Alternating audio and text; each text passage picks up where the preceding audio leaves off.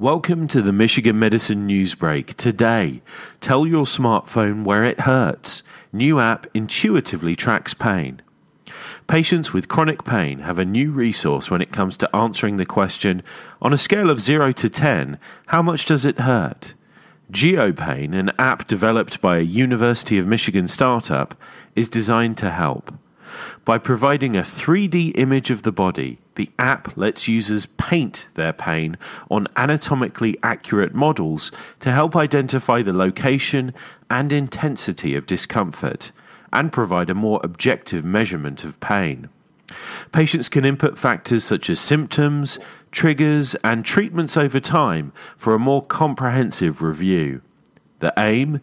To track, analyze, and communicate details that might be lost or misinterpreted with existing pain assessment methods. For more on this story and others like it, visit uofmhealth.org/healthblogs.